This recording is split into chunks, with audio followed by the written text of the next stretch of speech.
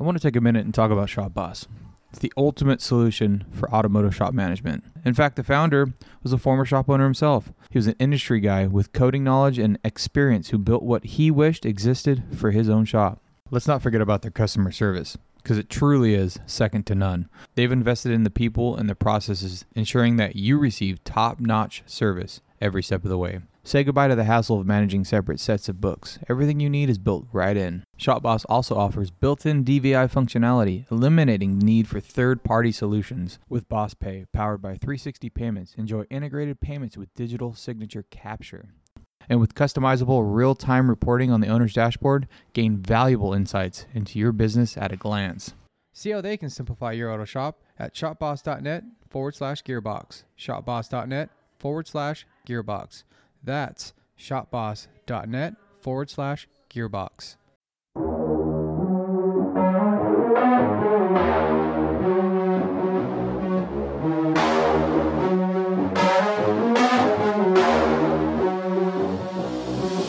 My name is Jimmy Purdy, shop owner, master tech, transmission builder, and the host of the Gearbox podcast. Here I talk with new and seasoned shop owners, as well as industry professionals about day-to-day operations within their own shops and all the failures and successes that come along the way. From what grinds your gears to having to shift gears in the automotive industry, this is the Gearbox Podcast. Cool, man. Thanks for coming back in. Absolutely. Happy to be here. Always lots to talk about. Lots to talk about. There's a lot going on in the car industry. Not King of the Hammers this time, though. No, yeah, but we have been breaking things. But we found parts quicker this time, so that's good. That's good. Yeah. Nobody trying to get one over on you. No. Not recently, anyway. No, yeah, no. Luckily, the parts supply chain is somewhat better, even in a few months. Yeah. We've actually been starting to see parts in on a somewhat regular basis. Yeah. Well, I mean, your whole axle debacle. No one trying to pull a fast one on you. Yeah, no scams. I didn't have to go to the Facebook marketplace to find an axle this time. Yeah, broke another rear shaft that just snapped, and then tore another front CV boot. So fun. Yeah. So and then went to the mud and with the torn CV boot, and then broke the innards of the CV axles. Oh, perfect. Yeah. Yeah, keep it rolling, man. Yeah. Well, Tyler Henry's back in the booth, back to the Gearbox. So, well, we're just going to let this thing roll and see where it takes us. That's right. That's right. Just rolling. I mean, when we were talking about the service industry, which we talk a lot about, we beat that up a lot. Mm-hmm.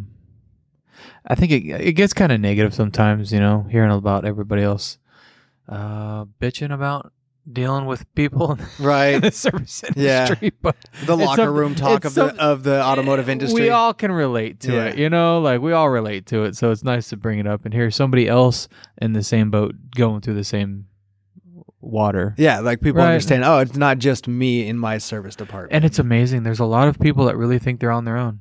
Yeah. Isn't that amazing? Well, I think part of it is as a career, automotive industry is fairly rare, and then you go into like the individual roles in that industry and it gets really rare. Like if you just look at a dealership, the service side, you may only like the amount of service advisors to other personnel at the dealership is like 1 to 5, or so. Yeah. There's 5, 6, 10 salesmen for every one advisor sometimes. That's true. So just the rarity of, there are a lot more advisors out there, or there are a lot more managers out there, or shop owners, because in a town, you only got 4 or 5 owners or something, or in small towns around here, big cities, it's more numerous, but yeah, it's when you start thinking in your little islands, you think that, I'm the only one like this, but there's tons of people out there. Tons of people. I mean, doing better, doing worse, in between. Yep. It's just, we're all dealing with the same stuff. And sometimes even I think it's like, I got to be the only one dealing with this kind of stuff. No. But you're not, I mean, just you being a mile up the road at the dealership dealing, when you came in today talking about, man, there must be something in the water. And it's like, yeah, we're all drinking this.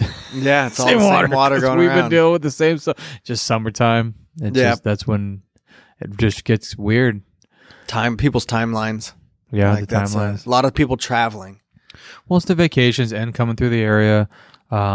Graduations. right? Everyone's coming through trying to look at wedding venues from out of the area. Mm-hmm. I mean, when you're here on the Central Coast, people come from the Valley, all over the place. I'm sure there's other states that are like that too, where you live in a town that's kind of the place to go, and you have all the, cities around the area, and everyone's going to that central hub, and they want to get married there, have their ceremony there. And so, there's a lot of traveling. That's when I bring that up because we dealt with that today. Mm-hmm. Some ladies came in and they were a little twisted. I mean, they were doing okay, but there was a little anxiety. Yeah, they came from Fresno, they're from the Valley, and they were over here, and she was trying to get all her stuff ready for her wedding, and the vehicle broke down, lost all forward gears, lost reverse. Definitely, a little frazzled. Yep. It's like, well, go ahead and get yourself situated. Your vehicle's taken care of. Now you need to figure out, well, you don't think you'll get it done today? Like, that sounds like a couple days minimum.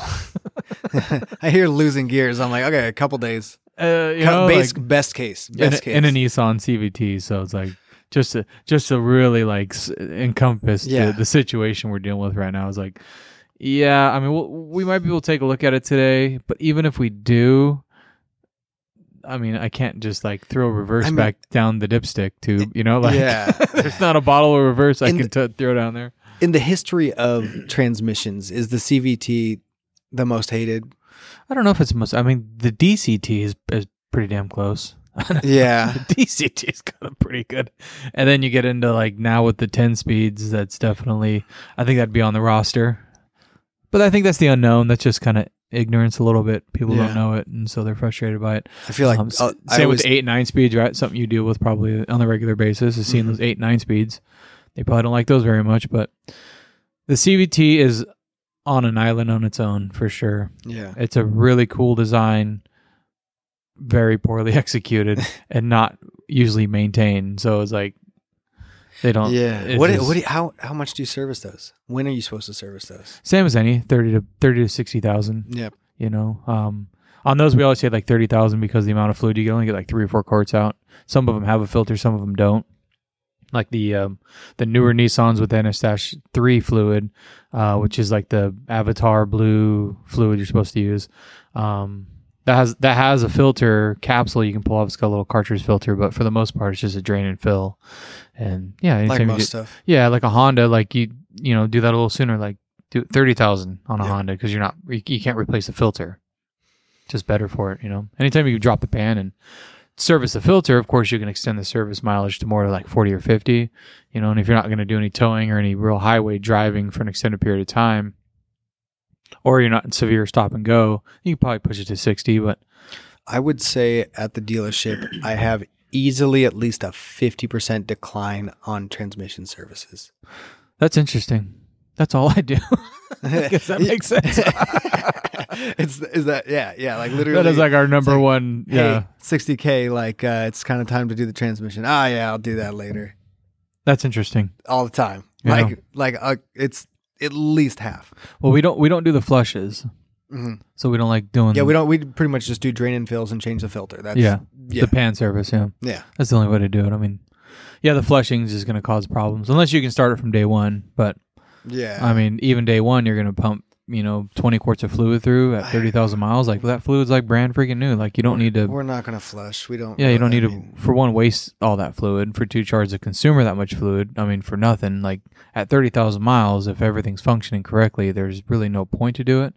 But then if you extend that service to say 60, 70, or 80, well, now you've waited too long to flush it technically because you have too much sludge. Yeah, and the machine doesn't pull the sludge out; it just loosens it up. You'll get 30 or 40% out. But most of it stays in the case, on the valve body, in the nooks and crannies, in the converter, on the stator. There's so many little areas that it'll settle, but then it gets broken up a little bit. And then later on, when you're driving 500, 800 miles down the road, after a few hot and cold cycles, that's when it falls to the bottom of the pan, and then the filter sucks it up. And then it plugs the filter with all this sediment and crap, and then without fluid flow. Roast it. Yeah, that's it. That's all. No more line pressure. Line pressure is critical to have an automatic transmission work. Just let it bake for 200,000 miles. Yeah, just leave it at that point. See a lot of that. I mean, as long as you're replacing the filter, and then the filter is going to capture that stuff, and then you get the filter back out, you'll be fine. But that's why just doing the service 30,000-40,000, that's the best way. Yeah, I think in my opinion. as a transmission shop, you would be shocked at how many people do not service their transmissions at all. I mean, ever. I guess that's the reason why these RFEs are failing like left and right. Everything. Can't find the 66 RFEs, the 68 RFEs. Nope. All the Dodge transmissions are just like almost impossible to find right now. And they're so expensive to rebuild. I'm wondering how, what's the next evolution of the transmission? That's a good question. Like how many more gears can you add? Yeah. Like what's going to change about that? I mean, a lot of things are going electric, but I mean, I don't see that as a real solution to any problem that we're having as a globe. If you think about it in world terms, you can't get people in the middle of the desert a rechargeable Tesla. Like they need their Toyota Helix that'll last them 30 years. Like, so what are the next evolutions? Like combustion engine, where there's a lot of cool stuff that Porsche's doing with e-fuel and making 100% renewable fuel that is gasoline that a normal car can run on with no conversion. Yeah. So do we just switch to that? And there's such big higher powers above us that can make pulling the strings and pulling the levers. It's like, it's hard. I mean, we've seen a lot of things, like hydrogen's a good example. Mm-hmm. What happened with hydrogen? It's not a good choice. And it's the same as the electric right now. It takes way too much energy to make it. Yeah, that's true. To contain and to store it and to refill. I mean, there's a lot behind it too, but it definitely was moving in a direction, and it got shot down. Yeah. There's still a couple people working on it. There's the BMW still got their hydrogen X5 that they just kind of keep teasing. Who does Toyota has a hydrogen car that's the Mirai, $60,000 to $80,000 or something. Yeah, something crazy. Yeah, that's not a bad option. It's one of the only options, so I guess it's not a bad one. It can't be if you're the only one. Yeah, if you really want a hydrogen car, you got it. You're not a bad choice, and you're the best choice. But then, because you're the only choice. I even looked into. I think there was one. I think that they had a really crazy lease on, and I was like, oh, is this even an option? Like, it would be cool to own one of those. I'm always looking to try new crazy tech and stuff. And then I was like, okay, where can I refuel this? Nowhere near me. And that's convenient. Yeah. Yeah. When you're talking about electric cars, it's like living in the desert. That's a great example. When you talk about making these decisions when you're living downtown LA, downtown San Francisco, that's your life. I think that kind of circles back to the beginning, right? When you're think you're the only one struggling because you're stuck in your little bubble. Right. And it's like, man, you got to think about everywhere in Montana, Utah. What are they you're going to mandate this stuff and not allow these ranchers to go buy a brand new truck? Right. There's a lot of world that isn't city. Right. And you think about ranchers they got an old Chevy or Ford truck, they'll be fine. No, I mean, they need new vehicles too. I got a lot of ranchers with new trucks that pull a lot of weight, the weight rating's big. They got 150 plus extended range fuel tank because there's not a gas station for 600-700 miles in Montana or something. And they're making these 1,000-mile treks back and forth nonstop. So. Right. Well, and they got livestock on board. Yeah. They can't, it's just, they can't afford to have a breakdown. Yeah. So even though they love their old truck, it's no, I need something brand new so they don't have to worry about it. So even if they got an old wrecker that they can drive around, they're still not going to put all their livestock in the back and risk a breakdown because the truck's 15 years old, But same with the EV. We've all seen the charging or the capability when they start towing stuff. Mm-hmm. The range isn't there. The range drops to half. I mean, you've been driving around and the Wrangler you got, and hybrid, and you see what happens when you go full electric. Yeah, I can tell you when I put a 1,200-pound trailer on it, that electric lasted about 8 miles. And impressive. I'm down. So factory range started at 25, which was excellent on the 33s. Yeah, that's solid. Yeah, for a brick that moves down the road. And then I moved to 38s, and it's down to 15 to 20, depending on temperature. And then you put any weight in it, and it's gone. And I mean, that's like it is with any electric car. It's just you start putting work against it. And I mean, the Ford Lightning's down to 100 miles. Yeah. out of almost 300 when it starts towing I think it was like a 6,000 pound trailer they did a test on. Yeah, that's right. And that's not a good reaction. Well, we've all seen the trips they're trying to take across the states with, trying to recharge and waiting 45 minutes to an hour. It's the infrastructure. That's the issue right now. It's not the technology in the vehicle. That's there. It's got the same range as a gas car for the most part, on a lot of these. But the convenience of refueling is the issue. Right. I mean, anytime you want to take a road trip, and that's what, everyone's doing right now. Yeah. Everybody's going everywhere. That's why we're all busy, is because everyone wants to go take their family on vacation because it's summertime. And I just think there's a time and a place. Have you been to SEMA? Yeah. And you've seen the Tesla loop that's underground? So I know there's like some people out there that don't like it, but I think that's rad. And it's like such a cool direction that those vehicles could go. So they had like North Hall, South Hall, West Hall. So they had the Tesla loop stations where you go out front and they would take you underground, and they had the tunnels built underground. Those are the boring tunnels, right? Yeah, exactly, underneath the convention center. Yep. And they just had Teslas running all day long. I've seen the videos of it. Yeah, free rides awesome. from left to right, back and forth. It's like, that makes so much sense. Mm-hmm. It's like that should be like the direction like Uber's in or Lyft's in. Like instead of having public transit be a bus that's like, running every 20 minutes, and you got to get on this bus with a bunch of people and it's polluting and it's diesel. Like, why don't you just replace those with Teslas and just have a Tesla every like 8 minutes? That's what Elon said. He said he's going to do it. Yeah. It's just like, that makes the most sense. Like, people are paying him to collect data right now. People are buying his data collectors. Right. Doing all the R&D for the fully autonomous car. Well, he's trying to push this stage 5 autonomy that's like, human factor. You can't equate for what a million other people are going to do. Exactly. That's exactly the point I was going to bring up, was like they have a thing about that, like the McDonald's stop or something like that. But it's like the thing with, you're driving down the road and you see a bunch of kids playing soccer on a field, and there's a chance that this ball's going to take off and you're going to have to like swerve to avoid. Right. You can't teach that to AI. That's like, that situation cannot be broken down to artificial intelligence. You can't it can't see that. It just sees things moving. It has no idea that there's a possibility these kids playing soccer are going to kick it over the goalpost into the street, and you're going to have to stop. And maybe this kid's going to run out and try to get the ball. So you can see that and you can anticipate it, but the car never is going to. Too many calculations.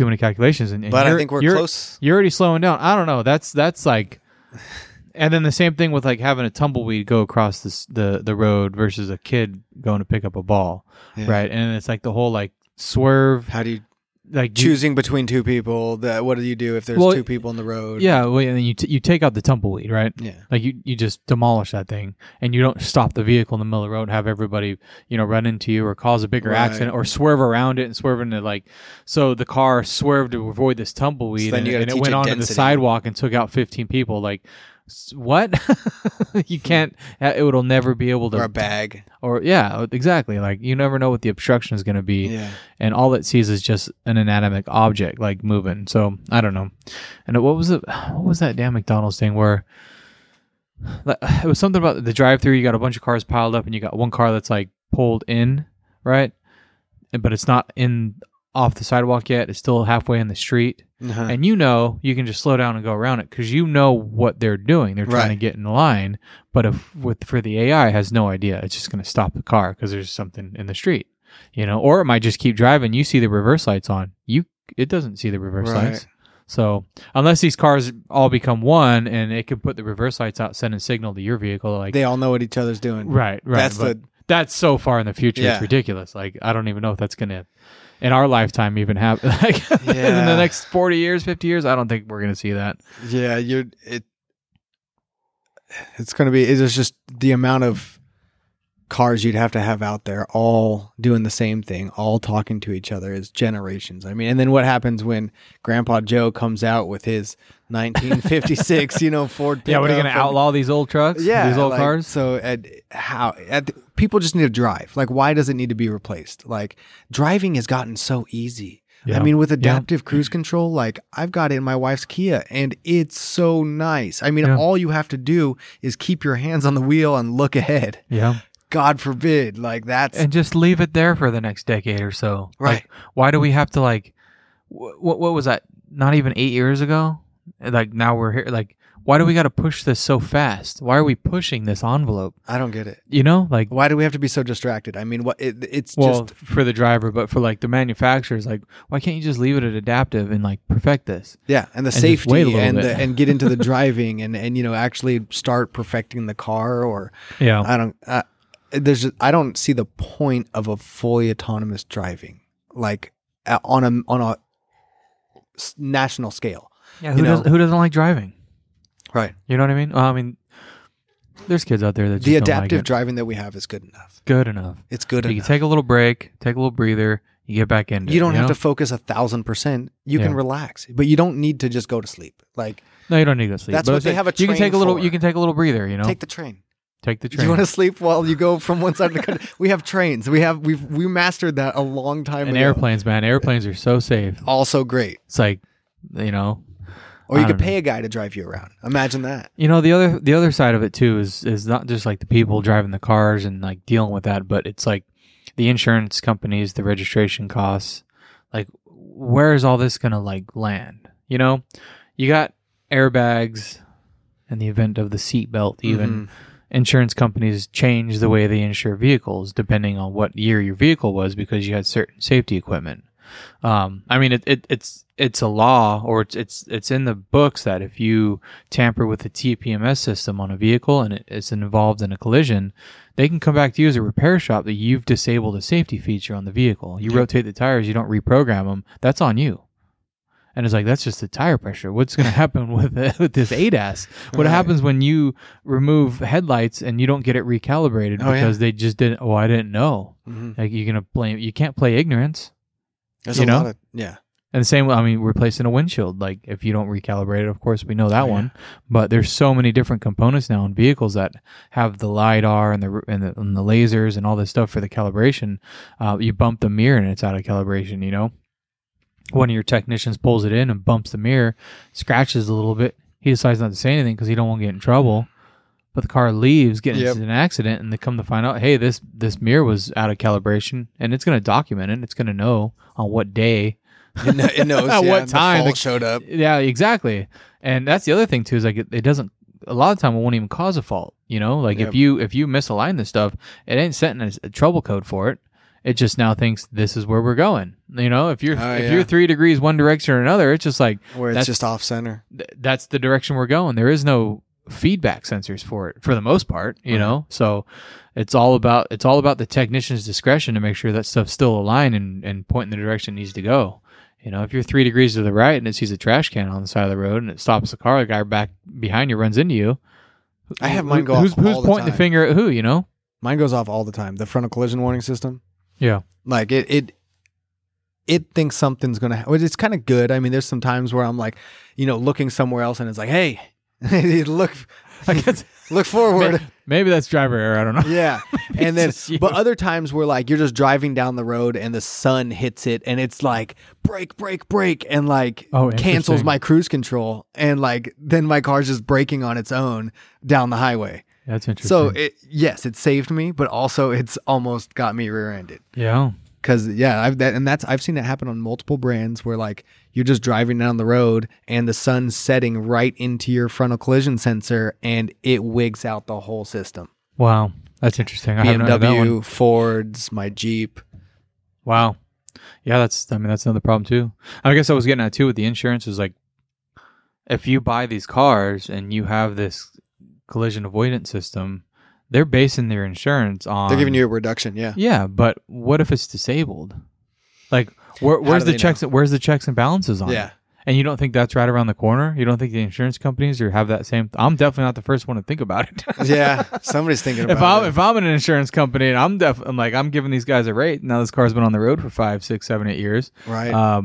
Wait a second here. Who's checking to make sure this stuff's still I think working? that's what essentially smog should, right? That's No, it doesn't. I mean, you're not going to get a visual light inspection. No, and you're stuff, not. No, you're not going to get a I mean, the only thing with the smog is the malfunction indicator light. So if you don't have any trouble codes, Right. I mean, I'm sure that some of them will set a trouble code for one thing or another, but a lot of that avoidance stuff has nothing to do with emissions.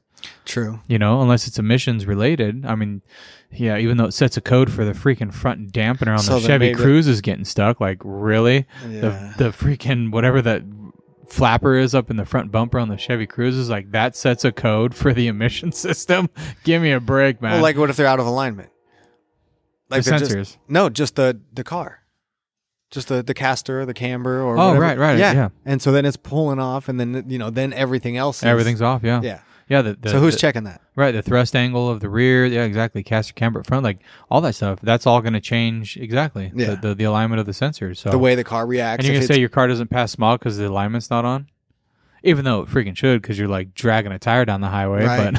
But I mean, that, if anything, is we've definitely seen it. affecting emissions. I would say 100%. Tires, maybe not the emissions, but the fuel consumption, to say the least. But yeah, the tires and the wear on the tires. But I mean, yeah, there's no checks and balances of that stuff, And if you don't think that's right around the corner, I mean, someone's missing the ball on that one. I think they started looking at our cars too much. We just need to go back to simple. Just it's just a car. Don't worry about it. Don't worry. Let me do my thing. Yeah. Let everybody run into each other, man. Yeah. What is everyone so worried about me getting hurt for anyway? Like, it's like wearing a helmet. Make seatbelts a choice. Yeah, like what do you worry about me it's for? There. Use it if you want. Use it if you need it or you want it. But that's the whole pull behind the insurance companies. They mandated it so that the insurance companies, that was part of the deal. Mm-hmm. They don't have to pay out so much if someone gets hurt in an accident. Yeah. They don't. You get a reduced rate. You think anybody cares about your well-being other than your mom and it's your all dad? Numbers. Yeah, it's all profit margin. And yeah, it's all for the calculations. Insurance companies, And it's like same with airbags. That's why.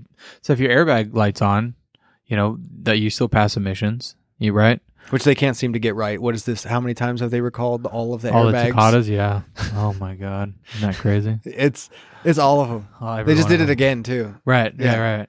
Just constantly. Yeah. Like if you have a 1995 Honda Accord, you have it. I'm like, what? And there's probably the only cars left on the road from the 1990s. But there's a new one that they're trying to the manufacturer of the airbags is like, nah, it's not a defect. Like it's just an airbag exploding. Like yeah, that's just what happens. Yeah, because they can't prove that the shrapnel of some sorts, and so there's a whole battle going on between and for another recall about airbags. And at what point is this? The recalls are crazy. I mean, how many recalls exist? It just blows me away. Oh, there's a recall. I'm sure you see so many of them at the dealership right now. Ford led the board last year with over 70 recalls. Over 70 in 1 year. Yeah, I can see that. One of the weird ones that we've had at Dodge is or Ram. Sorry, Dodge Ram. It's different now. Ram, yeah. Ram is for a tailgate latch being out of alignment. Like whole recall for it. Check the tailgate because it could accidentally open by itself.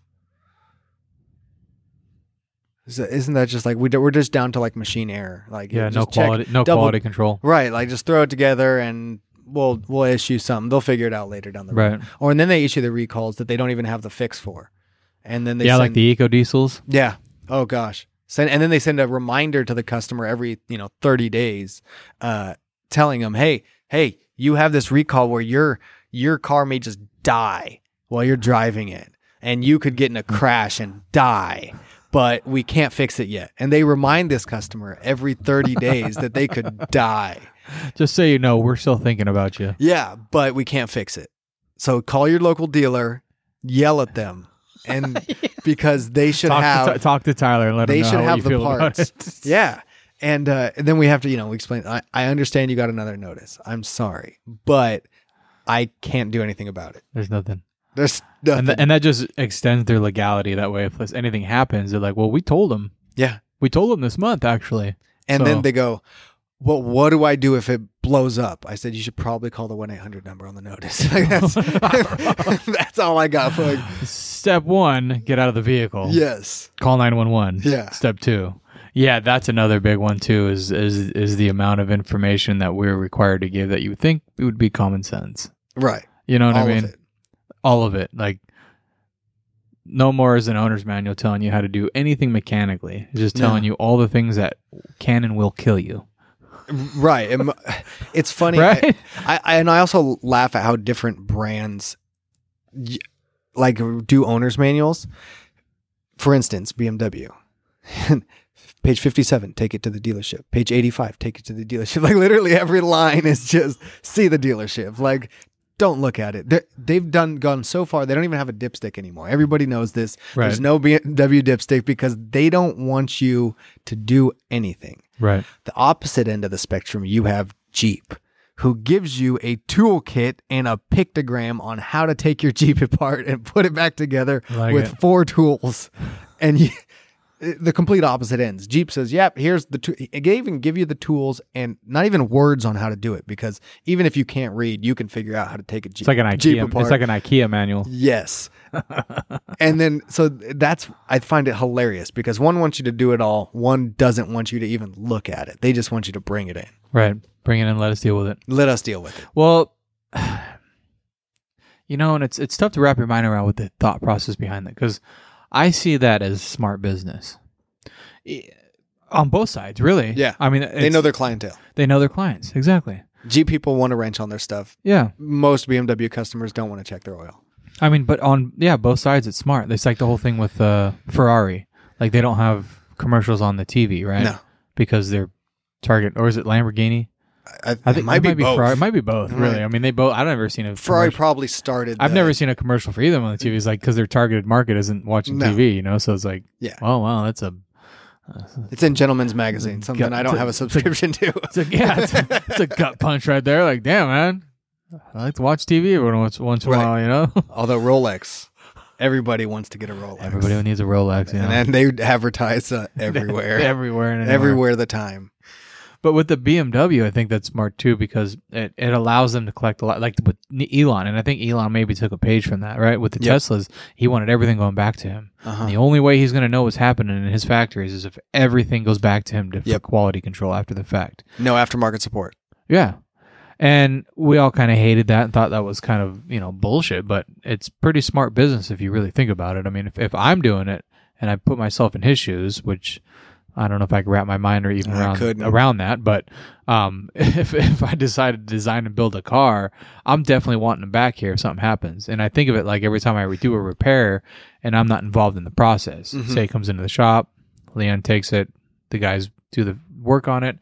I see the car come in and out. I just see a flash of light and the car is gone and off and away. But if something happened in that process, like I want it to come back to me. And unfortunately, a lot of the time, some people just, if something doesn't go right, they'll just go somewhere else. Yep. And you never know what went wrong or why or what. So I can appreciate some people coming back in, whether they're frustrated or not about it, because at least I'm getting that feedback. And I know like the next time around, this is what we need to do to make it better. I don't think people understand how valuable it is on both sides to have consistent service at the same facility. Right. It helps in so many ways. Not only do they know the condition of your car, they know what's changing, they know what the service history is, they know what has been serviced, what hasn't been serviced. It helps everyone involved. When you jump into the middle of something, you don't know what, are you fixing something that was an old problem? Is it a new problem? Is it a wiring problem? Yeah. And you restart and you end up probably paying double for a lot of stuff. Right. And the reference of like if somebody else repaired it, they weren't happy and they just took it somewhere else. Right? Yeah. I mean, and a lot of times the problem can be solved pretty quickly and easily. Just going back to the person you started with. Why, why are you here? Like what did they do? Oh, I just feel bad saying something. Like, be an adult. Yeah. I'm sure they're going to be fine about it. They're not. Nobody's going to yell at you. Time. Yeah. Hey, we just had this repair done somewhere, and I'm like, okay, yeah, I'm happy to help, but have you talked to them about it? And they're like, no. And I'm like, okay, well, just so you know, we got to start from scratch. So if you don't, I am, because that's what we do. Yeah. If we get that same story, it's like, well, if you're not going to talk to them, we need to know where it came from, because we're going to make that call and have that conversation with them and like figure out what's going on. Because some people have what's the right word for this here? The politically correct term for this. They have two sides right? Yeah. They come in real nice and pleasant, and then all of a sudden they turn into a different animal an Uh-huh. hour later. And so it's like, I'm going to call just so, for one, I can get the service information I need, and for two, to figure out what really went down here. Right. And why Yeah, there's a why lot of- you're not going back there. Because if I hear something I don't want to hear, like, it's not worth my time. I'm sorry. Like, Yeah, it's like when the guy comes in with a check engine light, no idea what's going on, and then you uncover all the body damage and the splicing this wire to this. The stories help. The complete picture makes Right. everything go a lot faster. right. And then also making sure that that this is going to be a standing relationship. This is not just someone like going shop to shop getting free work. Yep. You call the last place they went, oh man, you know what? I just gave him his money because he just turned into such a, like, what would you do? And it ends up being a bunch of work that had nothing to do with the reason why he's at your shop right now. Oh, I see what's Yeah. going on here. Yeah. I see what he's doing here. I'm not dealing with that. So yeah, that's part of the reason we like to make that phone call. But a lot of them get kind of like scared. They're like, oh, I don't know if you want to call them. Why? Yeah. It saves everybody time. Saves and it also lets them know like what's happening, because Yeah. I'd want that. Like if someone left my place and was like not happy with what happened, they didn't say anything to me. They just went to another place. It's like, how am I supposed to like make myself better if you fix it don't for the give me next any? time. Yeah, how do you give me any feedback? Like, what did we do wrong? Yeah, You Elon know? figured that out a long time ago. He's like, just keep it coming back. I want all the data. All of it, yeah, All of it. all of it, good or bad. Yep. Up or down. It's like that's what you got to do. I mean, and it's improved a lot. I mean, if you look at how it is, I don't know if there's a better model for it in the car industry.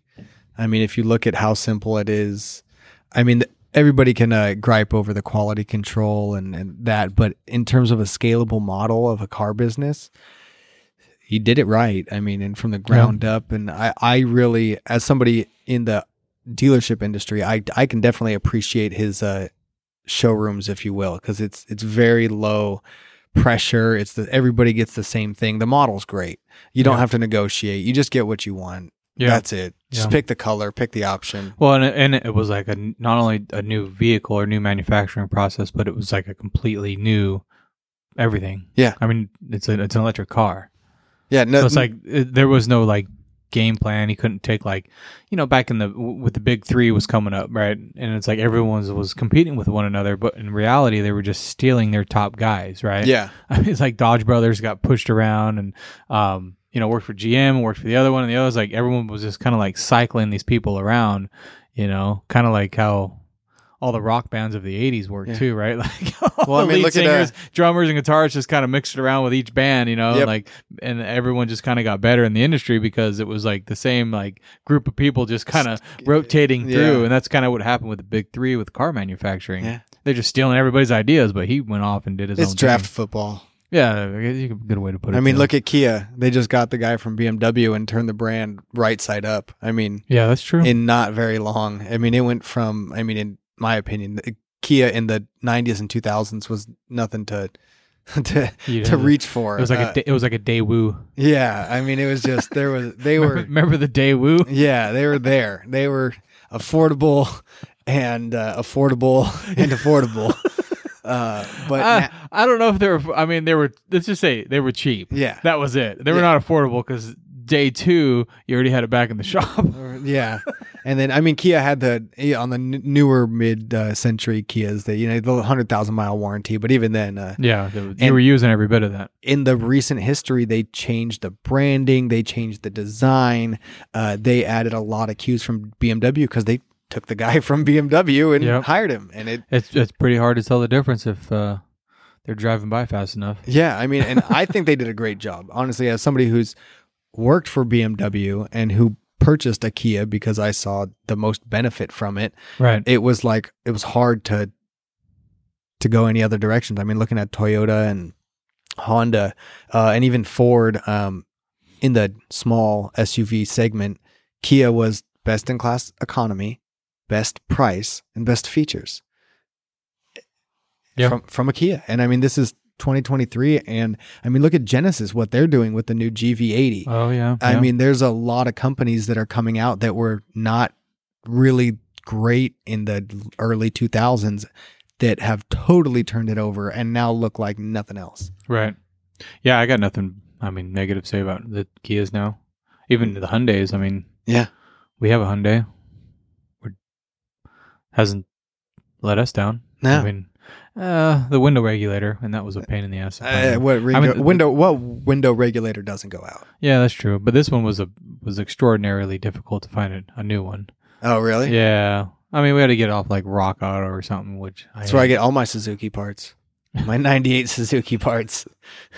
I don't know. That whole it worked. The whole Rock Auto thing. I don't know. I get enough of that stuff coming in where they're like, oh, I can get this. Look at the part. I'm like, yeah, and then where's add that the part coming $40 from? shipping. Yeah, and then that's where Rock Auto gets you. It's like and then it's like it's never fast shipping. It always charges, and it's like pick your price. Do you want to pay $12, $15, or $85 for shipping? On this O-ring, so I get it. Yeah, their prices are good if you just look at the price, but at the end of the day, like I've looked at Amazon for that part number, and then I've looked at Rock Auto, and it comes out about the same. Yeah, but also you don't know what you're kind of getting half the time. Yeah, that's the problem for sure. But one thing with Amazon with parts is a lot of it they're merging in, and I'll order parts, transmission parts in particular. And I'll order them, get the price from my normal supplier. And the box that I get from Amazon is from my normal supplier, like $10 cheaper, $15 cheaper, $20 cheaper. Like, what the? Same name on it, same bill, the invoice, everything's the same. It's just through Amazon. Wow. Okay. I did this I noticed that actually when I worked at BMW, because I got an employee price on something that I wanted to get a BMW lifestyle item. And my parts manager, and I'm like, what? Why are you ripping me off? And he's like, what, wholesale's this? And he's like, you paid 10% over that. And I'm like, dude, I can get this on Amazon for like $100 less than what you just told me. And it's from the BMW store on Amazon. Yeah, same box. From the brand. Right. Somehow, either BMW, the brand, has a deal with Amazon somehow, or there's some wholesaler that's buying it. I really don't understand, but there are parts stores that somehow have these connections with Amazon, and they're selling them dirt cheap. Right. I mean, it's crazy. I don't get it. Yep. It's worth taking the time to look at that, because put the part number in. And just put it in. Like, holy moly! Like, all right, whatever. And free shipping half the time. Usually free shipping. Yeah. And easy returns. That's the other thing too about parts is like, oh yeah, can you return it? Drop it off at UPS. Yeah. Amazon, perfect, easy. I mean, that's one thing about having a good relationship with parts, Yeah. Dealerships are really tough. I mean, for the most part around here locally, we have a pretty good relationship to be able to return parts. Sometimes you order stuff because you're trying to get ahead of the game. Yep. Then they don't show up. Yep. Or, as we all know, the conversation on the phone is not really what's wrong with the vehicle. Yeah, I've had all of those things happen. So you got these parts here that you don't need anymore, and you're like, well, I got to send them back now. And if it's a pain to send it back, you're like, I'm not dealing with that place again.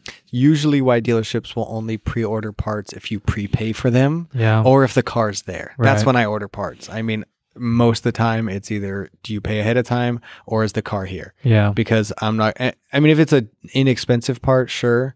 Otherwise, like, I need some collateral, if you will. Especially when there's hundreds of people going through there. I mean, we could end up stockpiling, and dealerships often do a list of parts for people who don't show up for months, years, ever again. Yeah, that's interesting to think of it that way too. And yeah, that's a fine line to ask for draws, ask for money before the vehicle's there. Yep. Yeah, it's tough for an independent. I mean, depending on how big you end up getting, it's not big of a deal for us right now to even think about it. Yeah, it's for the most part, we can get most of the parts we need the same day. Right. And you look it up and you say, oh, well, that's in stock, so we won't have a problem with it. Every once in a while, it's like, yeah, I should. And if it's something else and they don't show up, it's like, oh, we got it in stock now. But some of the stuff's like, well, I don't need that, like. Yeah, there's certain special order items you just don't. Like, I'm not going to use that again, It's like 25-year-old PT Cruiser. I don't need a whole transmission sitting here. Yeah. Like, I don't know the chances of another PT Cruiser coming in and wanting a transmission at a dealership price are very slim. I need to confirm you really want this. Yeah, you want to do this or not? Huh? Yeah. I thought you were going to say a PT Cruiser coming in is slim, but I got one on the rotation that's convertible turbo. Oh yeah, and he comes in pretty religiously. So. Oh, we actually have a few, and it's purple, just so everyone gets the visual. Oh, nice. Yeah, we have a few PT Cruisers. So we got a Woody in the shop right now. Nice. PT Cruiser Woodies. Right on. That's the best one. That's the best one. Yeah. It's got to be turbocharged though. Turbocharged convertible. Not a convertible. It's just it's a hard top. I mean, and one thing with parts is like with transmissions, a lot of them will interchange, you know? Yeah. So like the NAG 1 or the 7226, it's like Sprinter van, Chargers, Mercedes, like it just goes across the board on a lot of them, right? And it's like the same with most of them. I mean, for a long time, everybody was using their own stuff, like the A340E for the Toyotas, the same as the Jeep Grand Cherokee in the 90s anyway. And Really? yeah, it's the A340, so it's like the same one on the early one. So there's a lot of transmissions that kind of go back and forth. Like it's Toyota and it's Jeep, and it's So there's only so many distributors for transmissions. Down yeah, the and line. so having some of those parts, like even though it was for that vehicle, it's like I can use it for other stuff. But That some of the makes sense. specialty stuff from the dealerships is like, yeah, I'm probably not gonna when it's VIN specific, which everything freaking is nowadays. Pretty much. You know, in the last 10 years, everything's kind of directed that way. Like a Tecum, right, for a GM 6L80 or 6L90, which is the valve body and the computer modules. Like that's if you ordered. Sometimes they're blank, but sometimes they're VIN specific. Yep. So it's like that can't go in anything else once you order it. So in those situations, it's like, yeah, hey, I'm gonna need $1,000 because I'm not sitting on this thing. Forever. I guess any modules really. Yeah. And now that I bring it up, it's like, yeah, we do before that we order that we make sure we get money out of them before we get it here because and as you can't return that thing. That's so it varies, but Yeah. for the most part, like if it's a big or specialty item, we're not going to hold it in stock or something like that. Or if it's usually vehicles after 20 years they stop readily stocking stuff. I mean, aftermarket's a little bit easier, but Yeah. dealership pipeline dries out after that unless you're like Porsche or somebody. Yeah. Yeah, I mean, everyone went OE for so long, and there was such a big push to like buy OE parts. Like a lot of shops would put themselves out there like, we only use OE, we only use OE. And it seems like pretty recently that's kind of dried up a little bit, and the aftermarket just can offer such a better warranty. Where Dorman is like really stepped up, and Dorman was like, I mean, it was bottom of the line stuff for so long. Everybody looked down on Dorman. Anything that said Dorman is like, it was almost like embarrassing, Like you take it out of the box and put the part in as quick as you can so no one saw you using a Dorman part. But they've come so far now, and with most shops getting a 3-year warranty on them, parts and labor, and you get the same part from, say, the OE, and they give you just a 1 year on the part, and you're like, I don't care like how great that part is. Right. Because parts are going to fail, and if the parts don't fail, the people are going to break them.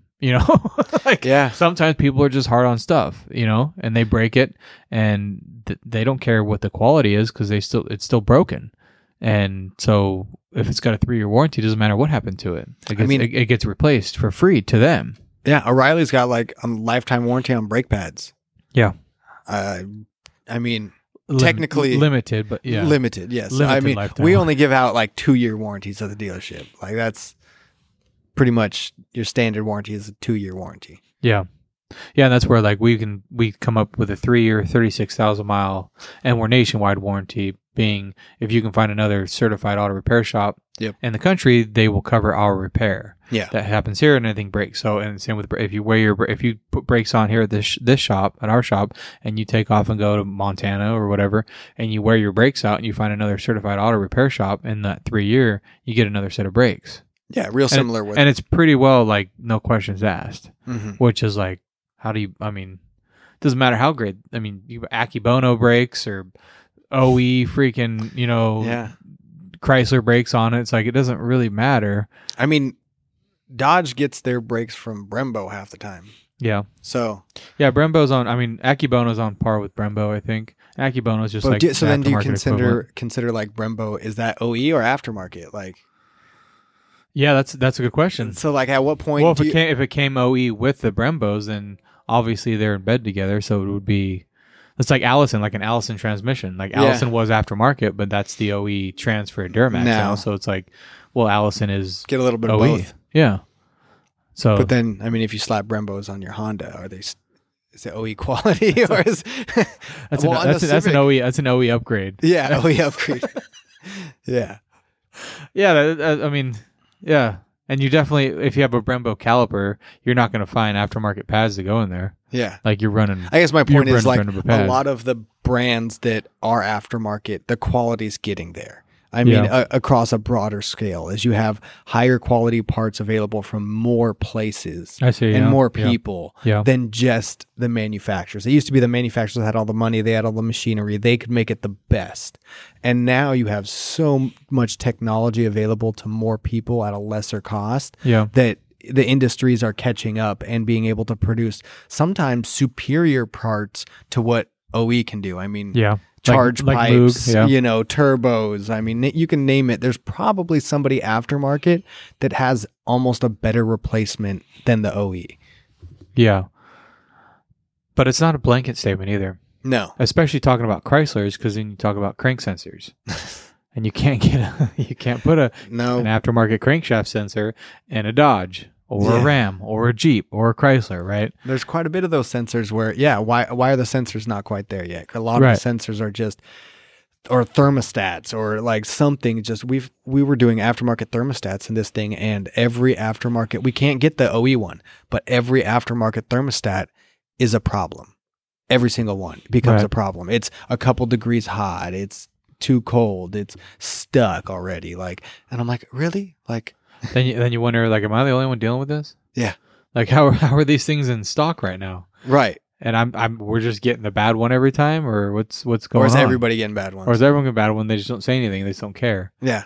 Yeah. Keep charging the customer. Oh, you need another one. Let's put another one. Put another one. Yeah. But I mean, that's where it comes with the warranty too. It's like you used to have this high expectation of this part that you took out of this box, and it's like Eklund, right, from Napa is like, that was like, oh, if it's got Eklund on it, like that's the best of the best, and we'll talk like Blue Streak, like you don't use Blue Streak, it's just garbage parts.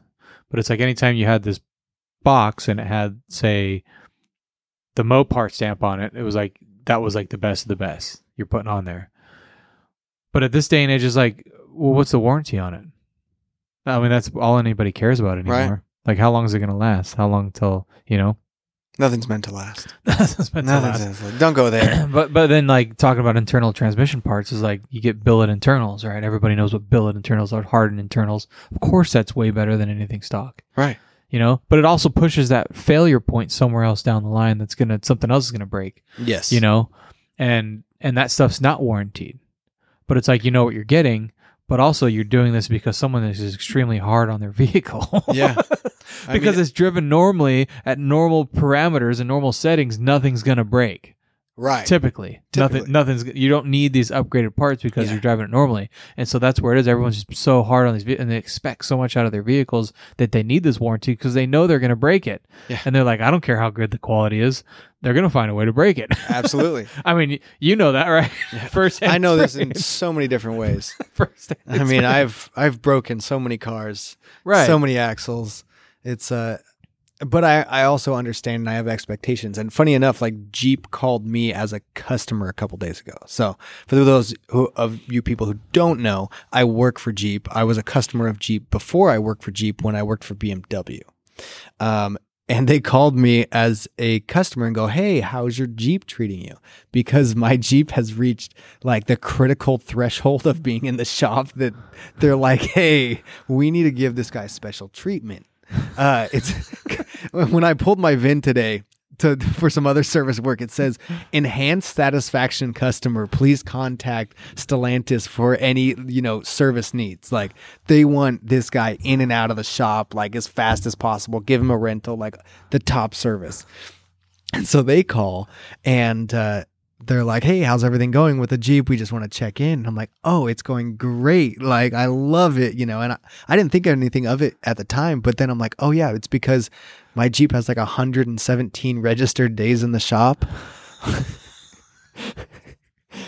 which is 50-50 when, like, for people who don't know, days down in the shop reflects of, how many days a car was at the shop. Well, what dealerships like to do if they can't get parts is leave the repair order open and give you back your car until the parts come in and then you come back. So it only shows one ticket. But in that 30 days that it took to get the part and my paperwork was open, I had the vehicle back for 28 of those. I dropped it off the first day. They checked it out. Then I picked it up, had it for 28 days. They got the part, dropped it back off, had it back the same day. Jeep as a brand thinks my car was at the shop for 30 days. But it was really only at the shop for 2. So that's why they're thinking that something's really, really wrong with my Jeep, because you're skewing the numbers here, man. You're skewing for all the hybrids out there. Yeah, out of the 500 days I've had the Jeep, 20% of the time it's been in the shop on paper. But so much for the checks and balances. Yeah, you got this inside guy here just throwing the numbers off. Yeah, but I love it. So I also they're like, what? And I guess my point was, I'm really hard on my vehicles. Right. And things happen, and I understand that I'm going to lose time with it. I'm going to lose some money. Something is going to get lost somewhere. Yeah. It's not a perfect world. Parts aren't available. I've had a couple times where it's, I destroy my own vehicle because I love to use it for what it's designed, which is off-roading. And then I break something and then the part's not available and I got to drive a backup car for a week. Or, these are things that I plan for because I know what to expect, I guess. And I guess people just don't expect anything anymore. It's just realistic expectations. Yeah. And a lot of people have unrealistic expectations. Yes. And it's like you gotta be realistic about it. So to me, I think it's been a great experience because they fixed it and I broke it. For the most part, minus the King of the Hammers experience. Yeah. But it's been great because Jeep pretty much stands behind their trail rated warranty. I mean, even when I was a customer and I took it to another dealership, they fixed it, pretty much no questions asked. And I understand that's not the experience at every dealership because some dealerships, for whatever reason, don't like warranty money. But as a brand, I mean, I've really liked Jeep. Even with your modifications on it. Yeah. Because, I mean, that to an extent, you have to, understand what's going to happen with that. If you totally modify your vehicle and then you want to replace something that forcibly broke because you did something, they're probably not going to pick it up. I probably pushed the boundaries. I mean, if you look at Jeep's offered 37-inch tires from factory, right? I put 38s on it. So am I stretching the definition of, what their stock vehicle is and breaking things? Yes. And they're still backing it up. But also I didn't put a 6-inch Skyjacker lift on it. With 42s. And then go smash it and break it. So, and some things I paid for myself to fix. When I messed up the bumper, I went and replaced that because they're not going to cover things like that. So yeah. But yeah, it's a good peace of mind when you buy a vehicle that's designed for something. Yeah. And it breaks doing the thing it was designed for. And they're like, yeah, we'll take care of it. Yeah. And that's how it's supposed to be, kind of, It is. And it's not always like that, but I've had a good experience on both sides of the fence. Right. And I try to push that experience on my customers, too. And if it's a realistic break, then cool. If you just wanted to slam it into a brick wall and now your front end's cracked in half, okay, this just wasn't quite in the commercial. If you want to go neutral dropping it with 45s on it. Right. Something, you're going to do something. Yeah. I mean, it's like with trucks. Trucks are designed to tow. And every Chevy out there with the 6-speed is going to fail. Right. And it's like GM's not doing anything about it. It sucks. Yeah. I'm a Chevy guy. I like GMs. I don't like to see that. And it's the same with all the front-wheel drive ones. All the 60-45, 60-75, 6-speeds, Acadias, Terrains, Equinoxes. Just junk. Yep. Nothing but problems. No sort of extended warranty. Converters are just failing. They don't have an upgraded converter. I won't buy a GM converter to put back in it, So that's quite a few brands. Yeah. Yeah. Nissan CVT. Yeah, that's true. Quite a few of those that they just don't really cover. Yeah, the same. I mean, there should be something with the CVTs, and I'm not going to rebuild those either. Right. It's just a design flaw. It's an engineering flaw that you can't fix. You're going to put it back together exactly the same way it was from the factory with all the same OE Nissan factory parts with no changes. And you're I think that's the definition of insanity, Right. I had a friend who went through 6 transmissions, 6 Nissan CVTs within less than 50,000 miles. Right. Yeah, then you go in there and rebuild them, and that's why I like to do the ones that I can rebuild and I can add something special to them and fix what improve it. Yeah, and fix what they didn't Can do you right. improve a CVT? I don't know. No, there's nothing you can Is there do. upgrades there? No, if there is, it's beyond me. I don't know everything, so maybe there's a guy out there that's figured something out. I don't know. I'd like to hear from that guy. I'd like to hear from him. Find me on too. Instagram, Papa Smurf Wrangler, and message me if you improve a CVT. If you can- I want to know. And you let me know if that happens, because Yes. I don't think there is. Yeah, we'll become the West Coast CVT builders. If that's Oh the my thing. god, I mean, still probably won't. I don't know. I don't want anything to do with those you things. could be booked out. I mean, It's like the DCTs are the same thing. There's nothing you can do. It's like Ford's manual when the input shaft seal starts leaking is replace the input shaft seal, put it back together, and then hope for the best. And then it's like if it experiences any of these symptoms, and it's like clutch chatter, shifting between, advise the customer that's normal conditions. Is like just talk them into being okay with it. Is that what you're telling me to do? Yeah. Oh my god, that's the TSB they released on it. Like, there's definitely some questionable recommendations from manufacturers. yeah, and Luke makes an aftermarket clutch disc setup for it, but it's not any better than the Ford one. It's not like there's anything different about it. It's just an aftermarket alternative that's like a couple $100 cheaper. It's like, well, that's kind of nice that it's a little cheaper. Yeah. You know what I mean? But there's like nothing you can do to improve it. And that design's cool too. I like that. That's been around for a long time with in the race circuit. Yeah. It's a standard gearbox with dual clutches that engage and disengage, so you don't have to worry about hydraulics, and it's just a standard gearbox which is stronger. So that's cool, but it's just not working out for the daily driver. But it comes back down to like, so is it the design flaw, or are these people like just that hard on their equipment? Because I feel like people cared a little more about their vehicles decades ago. I feel like that was the vehicle. That was the vehicle you're gonna have for the rest of your life, that your grandkids are gonna have. Yeah. And that's true, because we get 60s, 70s vehicles in here that are like immaculate. Right. Like, is this thing restored? Like, no, we just took care of it. Holy moly! Like, this is a nice car. Like, this car is built well, but was it built well, or people just like took care of it? Like, this is my freedom. This is my mode of transportation. This is like what our family uses to go on vacation. Our family gets fed. We have to keep this car nice. And it's like nowadays, this generation just gets in these things, turns the key, and just slams that go pedal down. And it's like, see ya. Yeah. I'd probably attribute it to two things. One, people had to work harder for things. You know, there wasn't a surplus of options of, just say, refrigerators. Like, Okay. you know, there you had to work hard for stuff. Stuff was kind of expensive back in the day. So you had to work hard for it. And two, back in the day, everything was meant to last longer. Yeah. Now we have such this disposable lifestyle, and that trickles down to your car. I mean, when planned obsolescence. when everything is meant to be tossed, I mean, your computer, like literally everything in your life that you probably have is meant to be replaced in the next 2 to 5 years.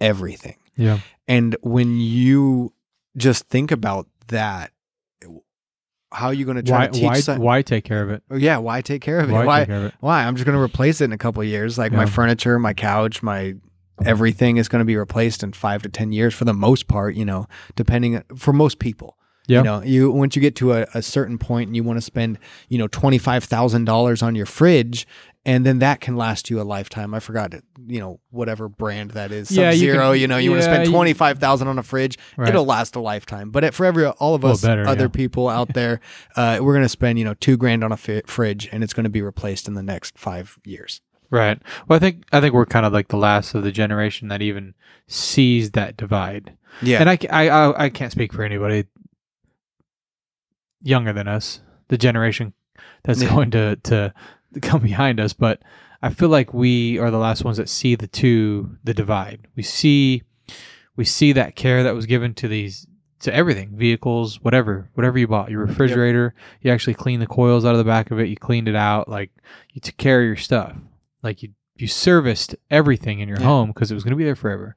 But we also see this planned obsolescence where like you said, you're going to buy an LG refrigerator and pretty much guarantee in 5 years it's going to stop going cold. And you're going to call the service tech out 9 times and he's not going to fix it. So you're just going to buy a new one. Yeah. You know? I was actually reading through my wife's Kia's owner's manual to check the service schedule for a couple different things. And I came across this section that absolutely blew my mind because I wonder how many people read it and how many people do it. And I don't do it anymore to an extent. But it says at every fill up, when you fill up your gas tank, check the lights, check the tire pressure, check the brakes, check the oil. Like, it's like, it gives you like 10 things to check. Yep. Like the normal checklist of all your fluids, your, lights, your tire pressure, check your spare tire. And I'm like, that's actually in an owner's manual. I can't remember the last time I read that, but I do it to a minimal extent. I look at my tire pressure. I look at my gauges. I know I'm good. I've got oil level sensing, all these things, these nannies that I have. I can rely to know that I have most of the stuff. But the point is, people don't look at their car ever. Well, they don't until it tells them there's something wrong. Oh, yeah. There should be a light that comes on for that. Or the place I take it to will take care of it. Yeah. And I think that's another problem with the way the industry is headed is that they don't realize that this is your vehicle. Right. You own it. It's your responsibility to keep this stuff. Yeah. My dad taught me to go every morning before school when I got my first car, walk around it, check the tire pressure, look at the oil, pop the hood, make sure everything's okay. Plan for 10 minutes before you got to leave somewhere to look at your vehicle. Yeah. And just make sure everything's okay with it. Right. Because that's going to save you an accident down the line. That's going to save you somewhere down the road. Right. To know that you're okay. And I mean, that's because I had a 73 Ranchero. It didn't have TPMS. It didn't have an oil level sensor. Right. But it doesn't even matter. These are all sensors that can fail too. Like, yes. And we've become way too, we're just like relying on technology. Reliant on waiting for these lights to come on, these buzzers and bells and whistles. And if there's an issue, it'll tell me. Yeah. Or somebody else will tell me. Like sometimes you can spot a nail before you have a flat tire. Yeah, that's true too. And not be stuck somewhere. Right. Yeah, just trying to be proactive instead of reactive is the big thing behind it. Or knowing you have a bald tire. You know how many people come in the shop and I go, hey, you're showing cord on your tires. Like it's about to explode. Yeah, it's a Maypop. Yeah, and they're, it's a Will Pop. They go, really? I thought I just got tires. Sure. And I'm like, well, there's two problems with that. Either your alignment's really off or you didn't just get tires. And or maybe somebody in the middle of the night swapped your tires out for these bald ones. Also possible. So either way, keep an eye out on the neighborhood. The fact that you didn't know before you rolled in means you should probably look at your car. Pay attention. Yeah, and a lot of people don't even know how to air up their tires. I run into that quite often, which just blows my mind. I mean, it's just knowing how to save yourself. I don't know. I really don't. It doesn't comprehend in my mind. It's self-reliant stuff, and it really goes back to just not understanding that you own this piece of equipment. Yeah. Like you own it. And it's like the manufacturers are taking this and running with it because you have subscription fees coming out right now, right? So it's like you buy a car with heated seats, but you don't get them unless you keep your subscription.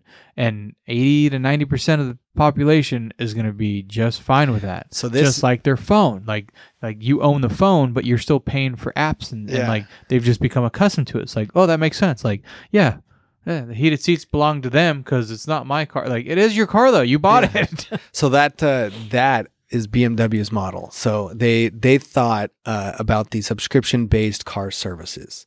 What they came out with, a lot of people freaked out because that's how they thought it was going to be required that you pay monthly for each one. What their idea was, every car would ship with every option, right? So you don't have to have all these different supply and demand issues with all these different things. Say you want all the options, right? Here's the price. The vehicle's $80,000. You get all the options. Check, they're activated. You don't pay another thing. Write your check just like a normal, quote, quote, normal BMW customer would do. I'm joking a little bit. On the other hand, say you want to lease a base 3 Series with no options because you want the lowest monthly payment possible. Well, I can sell you that same 3 Series for $50,000 with no options, and now you have the minimum payment. Say in 6 months, you want to activate your heated seats. Say maybe you don't even want to activate it. You just want to try heated seats because you don't know if you like them. You can pay the $20 and try it for 1 month, and maybe you don't want it anymore after that. So you're done. Or you want to buy it permanently.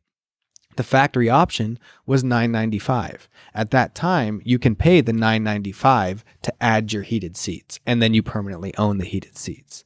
So the whole idea was to keep inventory flowing. And then if you want an option, you can get it. If you don't want it, you don't have to get it. That's just so interesting because it's like the part is in the vehicle. They've already invested the part into the vehicle. Yeah. So it's like they already own the heated seats. Like it's in there. Yeah. Like just give it to them then. Like what? What if you don't want to pay for it? You don't want to pay for it, but the manufacturer's already spent the money to put the damn element in the seats. Right. Like, the money's already invested into the vehicle, and now the person's driving away with like this component that is in the vehicle. You know who did this already? Elon. Yeah. But it's like you already spent the money. Just give it to the people. Like no, he's going to charge you $10,000-$20,000 for the rights to cruise control. Right. Yeah. No. I may be off. I may be way off on those figures. I don't know what it is. Well, I think it's in the neighborhood of 75 or 10,000 for the full the self-driving. bottom line is there's going to be some sort of financial gain. Yes. Even though the technology is already built into the vehicle. Because you're paying for software, just like you do with Microsoft. Yeah, but I'm saying like there's like a tangible piece of equipment that's like already in the vehicle that they're like you purchase the vehicle and you have this tangible item that's in there. The elements in the seats, the LiDAR sensors, the radar sensors, his freaking laser beam windshield wipers, whatever. Like it's already in there. And all he's doing is, so the base and price Lehman's turned flipping a switch to let them use it. But it's like it's already in the car though. In the car. Yeah. I guess if we were to sell it, I guess if they sold the vehicle to somebody else and they're like, now I want that, I guess that's when he recoups his money. Hopefully. Right. Yeah. Hopefully. If the car doesn't like burst into flames and burn or they down just the road or you just kind of you factor that into overall cost. I think that's of course, like having options is the most expensive thing. Well, like if you own a restaurant, you don't want 100 items on your on your menu. If you make 5 one or 6 seat, right. Like one seat. They just make one seat, right? Instead of right now they make 10, 12 seats, right? Like that's a lot of different production lines, right? For one seat, you cut 5 different production lines out for one production line. You're saving a lot of money. Right. And put all the bells and whistles in there, but then just give it to the consumer. You know what I mean? Yeah. Like just maybe up the base price just a little bit, but now you've saved so much money and you're still upping the base price of the vehicle, and now these consumers are getting all the bells and whistles that they want and everybody's happy. But instead it's like, oh, let's just try to make more money. So we'll just turn this stuff off and they got to pay for us to turn it back on. Like, oh my God, like that doesn't leave a bad taste in your mouth. I don't know what will. It's a weird gray zone caught between a luxury brand trying to be bespoke and an economy brand trying to reach the masses. So it's both of those, because that's where BMW is, the luxury sports car segment. They're between the Rolls Royce, the Bentley, the Ferrari, and the economy brands down at the bottom. They're right in the middle. So they're trying to find a way to be both, and that's how you get a subscription for your heated seats. That's how that comes together. And then everyone else is like, I'm gonna do that too. What a great idea. But because you look at when Tesla's doing it, they don't it's there. Well, I think that originally they tried to get away with it because they didn't want radar. So originally their cruise control system was just camera based. So they didn't need a lot of equipment. So it doesn't matter if it's in your car or not, because it's, $100 worth of cameras, wholesale, whatever, that they have to put in the car to make it work. Right. But now they had to move to radar, I think. And that's probably why it's $7,500 for your software. Yeah. Or just, whatever. Yeah. Whatever the technology is that's going into it. Pretty much name your price. I thought it was a cool model. Who else? There's no comparison to it. What if you only paid for your heated seats in the winter? Well, let's see. We're in June. It was like 50 degrees this morning and raining, so it's like there's another $12 this month for heated seats. And then you got to justify the cost of like how many days this month is it going to be cold? Do I really want to do it? Like, the whole month? Do we really need these people thinking What if it's this stuff? $1 like, a day? you know, like, yeah, like it's like one more thing I got to think about, you know? Yeah. I just leave it off, you know, and they got all these cars with this. Now you're using resources for something that's not even going to be used. Because for me, it's like, you know, I'm not paying for it. And it's not even about the money. It's like, I'm not paying for it. I'm not paying a freaking subscription for this, you know? Like, Yeah. I'm going to pull those seats out. I'll put aftermarket heated system with a freaking switch. You know, it'd be better anyway.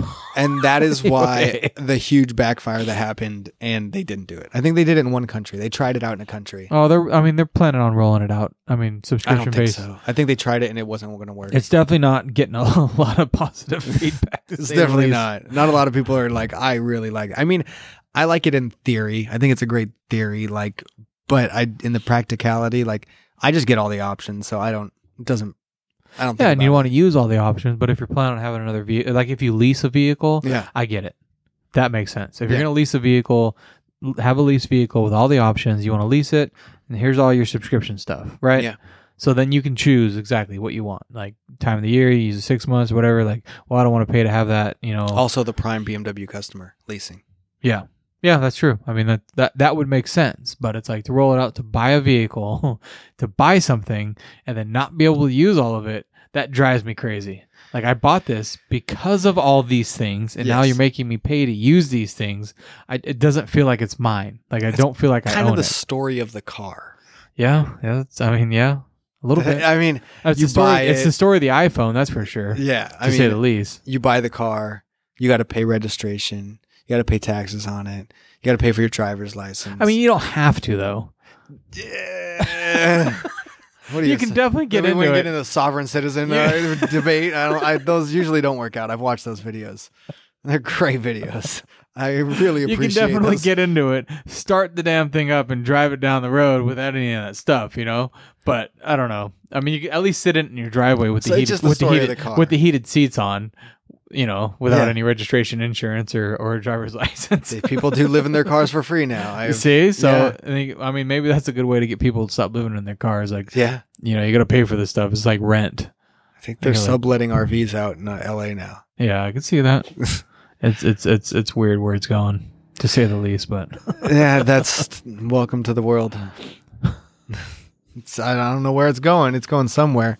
I think eventually we just get. I'm waiting for the hovercrafts to make a comeback. That's what I want. Yeah. Hovercrafts were supposed to be cool. I think they said that in the 60s. And we've been waiting all this time, and it's supposed to be flying cars by now. Yes. They exist for millions. Yeah. Everybody's supposed to have one, though. I'll just get a helicopter. Yeah. You know. They can't beat a helicopter by flying cars. We'll get there. Yeah. All right, man. Well, this has been entertaining. It has, to say the least. Yes. Maybe before we get into the sovereign citizen stuff, we can add in UFOs and sovereign citizens next time. Oh, that sounds like a plan. Yeah. So the gearbox will call it the trash bin. Just all the stuff that shouldn't be talked about. The round file. Yeah. Instead of the X-Files, you know. Thanks for coming in, man. Absolutely.